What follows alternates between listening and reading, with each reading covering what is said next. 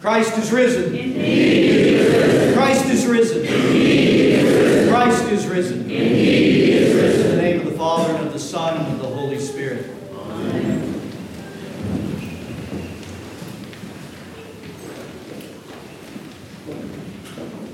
O Lord Jesus Christ, thou good shepherd of the sheep, who didst come to seek and save that which was lost, we beseech thee to be present in thy power with the missions of thy church in this our land. Show forth thy compassion to the helpless, enlighten the ignorant, succor those in peril, and bring home the wanderers in safety to thy fold. Amen. We pray this prayer as part of our prayers for the missions of Christ through His church, that Christ through His people would stretch Himself out and reveal Himself to those who are out there in their own chaos and bound in it, that they might have Christ the Good Shepherd revealed to them, and then He might gather them to Himself. We pray that as part of our three prayers that we've been given to pray all these years. And we plead in that prayer with Christ from His own nature as the Good Shepherd to seek after and save those who are so profoundly lost, bringing them into His fold, into the ark of salvation, His church. And always remember this, that as we pray, so we become. When we plead with the very nature of Christ as the Good Shepherd, as we pray, He's writing His nature in us so that He might show Himself to those within the church and those outside as we're transformed in His likeness, which is our salvation that we call theosis.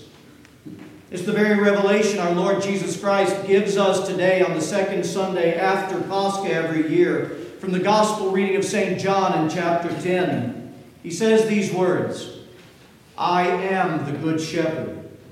The Good Shepherd gives His life for the sheep. I am the Good Shepherd, and I know my sheep, and am known of my own, as the Father knows me. Even so I know the Father, and I lay down my life for the sheep. And other sheep I have, which are not of this fold, I must bring in, and they will hear my voice. And there will be one flock and one shepherd. My friends, when Christ reveals something of His nature to us as He's doing today and every time we gather, but something so very specifically, His nature, the attributes of who Christ our Savior is as the Good Shepherd, we do well to attend, because He only reveals Himself that we might become what we're seeing. So let's attend to that. Let's look at a few aspects of Christ's nature as the Good Shepherd. The first one is this. Jesus says the Good Shepherd pursues the sheep outside of His fold, His flock, in order to gather them in. And St. Clement of Alexandria, in his teaching on St. John chapter 10, he reminds us that our Lord Jesus Christ, when He is saying this, when He's saying these words, that I go outside to gather them in, He's speaking and He's actually saying, I am fulfilling so many prophecies of those Old Testament prophets that pointed to me specifically as the Good Shepherd. And St. Clement of Alexandria specifically goes to the prophet Ezekiel, in Ezekiel in chapter 34. Listen to what Christ said about Himself through the prophet Ezekiel all those many years before. And I will bring them out from the peoples and gather them from the countries. I will bring them to their own land. I will feed them in good pasture. And their fold shall be on the high mountains of Israel. There they shall lie down in a good fold, and feed in rich pasture on the mountains of Israel. I will feed my flock, and I will make them lie down, says the Lord God. I will seek that which was lost, and bring back what was driven away. I will bind up the broken, and strengthen those who were sick. Listen to the language that we're hearing of Jesus describe Himself, who He is as the Good Shepherd. I'll lay down my life so that I can gather them to myself. I will go out. I will find them, and I will bring them in. I'll seek out the lost, and I will bring them to my bosom. Look at the icon of the Good Shepherd on your bulletin today. Turn to that front. And the church teaches us many things in this icon of the Good Shepherd. That it shows forth the true nature of Christ our God, the one who went out and brought us in to this fold. And we see Christ our God, and we see Him as the shepherd for two reasons, not just because of the sheep, but also the crook of the shepherd is there that the shepherd uses to keep them in the flock and protect them from danger. And He went after, this is what the church teaches about that icon. Notice there's one sheep. Christ, through His church, is communicating to us that Lord and Savior, He went after that one sheep. And He brought that sheep to Himself. And look how close He's holding that sheep to Himself. He's holding it right to His bosom and keeping that sheep there. Look at that blessed sheep's face. Eyes are set on the shepherd. He won me over. He brought me in. He healed me. Where else do I have to go? I stay right here in the bosom of my shepherd, the bosom of my shepherd. Isaiah spoke well of this in Isaiah in chapter 40 when he said of Christ that He will feed His flock like a shepherd, and He will gather the lambs with His arm and carry them to His bosom. The heart and nature of the shepherd is to seek and to save that which is profoundly lost, that He might, like Ezekiel said, bind up those who are broken and heal those who are sick of soul, which is all of us and all those currently outside of the ark of salvation who are in desperate need of that shepherd to touch their lives. This is His nature. The second attribute of the nature of Christ our God is the Good Shepherd. Jesus said, the Good Shepherd knows His sheep, and they know Him. He says, I am the Good Shepherd, and I know my sheep, and am known by my own as the Father knows me. One of my favorite teachings from this, I've used it multiple times here, and I don't care to repeat it because it's too beautiful not to. St. Cyril of Alexandria, when talking about that very statement of how He knows the sheep and the sheep knows Him, St. Cyril of Alexandria says, when Jesus says, I know my own, and my own know me, as the Father knows me, and I know the Father, it's equivalent to saying this, I shall enter into a close relationship with my sheep, and my sheep shall be brought into a close relationship with me, in the same way that I and the Father share such a close relationship. The Good Shepherd goes out and He makes Himself known, and He brings the sheep into His fold where they can grow from revelation to revelation of both the divine revelation of God, but by His activity and ministry to their lives, they grow in knowing Him. They grow in learning Him. They grow in trusting Him all of their days. And with that trust, they discern to hear His voice and follow Him from still waters to still waters, green pastures to green pastures, as the psalmist says in Psalm 23. Because that, my friends, is what disciples do. True disciples of the living Jesus Christ. It's like sheep to a shepherd, where they have learned to know and to trust. And so what does a disciple do? They think less for themselves and they follow the shepherd. And they're far more safe in doing so. It's really remarkable what we're hearing here. That we are intended from the very heart and mind of God to have such an intimate relationship with Christ our Savior, the same intimacy that He shares with the Father. Let that roll around in your mind. The divine Godhead, three persons, yet one, so one in their love for one another. And this is the Father's relationship with the Son, and the Son of the Father. We've been invited into that same intimacy of relationship, of knowing, of existing from. This is what He's saying. The third attribute, and the final one that we'll talk about today. Jesus says of His fold, there shall be one flock and one shepherd. Our Lord Jesus Christ, by the very nature of God, is a gatherer who gathers sheep into a oneness and into a unification not into divisions.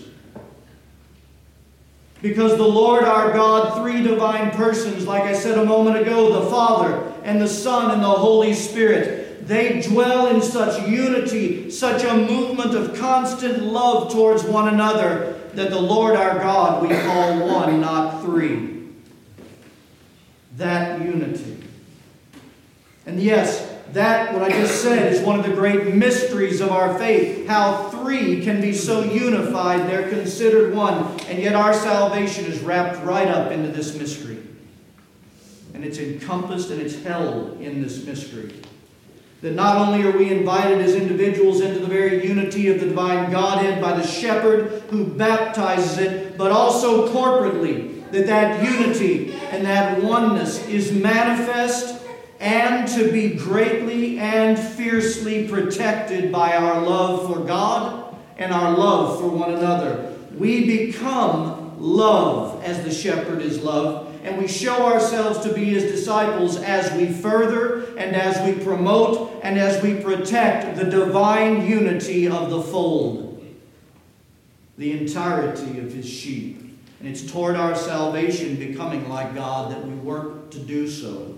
Let me share with you a truth about the church, one that's always been and will never change. And I will also share with you the activity of our enemy against Christ's holy church that has always been and will never change. The Good Shepherd's nature is to gather to himself and unify his people. His enemy, Satan, the exact opposite, polar opposite, his nature is to scatter and divide. To create smaller and smaller and smaller all the way down to the individual of life, so that he can far more easily devour that soul. And his enemy has been striking at the flock like this, Christ's church, in this way from the very beginning. And again, I say it will never end, but I don't care that it will never end. Why? I'm not restless because Satan is constantly trying to divide his church. Why am I not restless? Because of the words of the shepherd.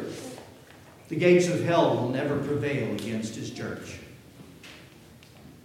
So why do you worry about Satan trying to divide? Oh, we need to worry from the standpoint of protecting ourselves and defending one another in love against all the divisions that he seeks to do.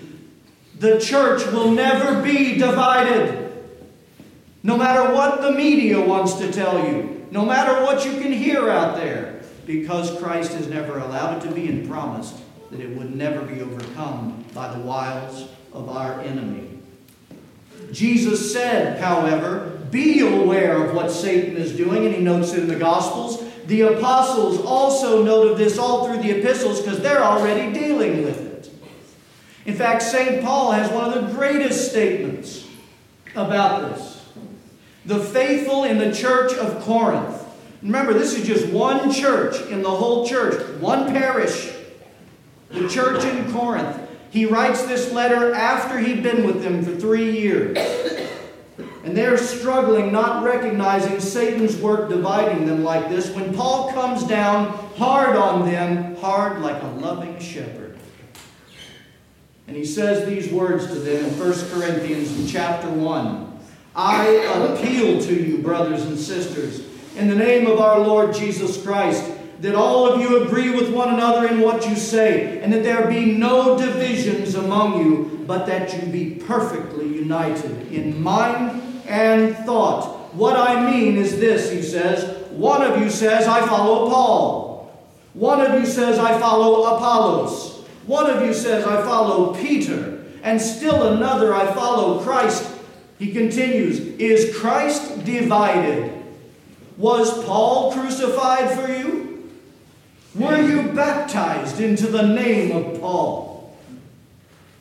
You hear a fierceness of protection, of loving unity, because divisions. They're following the different Christian leaders. And some say not the leaders at all. I'm just going to follow Christ himself. And this is their source of divisions. You know what St. Paul would write today to his church? If he was saying the same things, it would be something like this. Some of you say, I follow this Orthodox priest podcast. Some of you say, I follow this monastics podcast. Some of you say, I follow what the Russian jurisdiction says. Some say, I follow what Antioch says. You hear where I'm going. And it is the voice of Satan, who seeks to divide his church that will be kept one. But we need to be aware of this, protect our own minds, and protect one another for the sake of the unity, one flock, under one shepherd. You know, every day when I pray for this parish, there's one prayer that I always pray because I believe it's so important and I've been instructed that it's so important.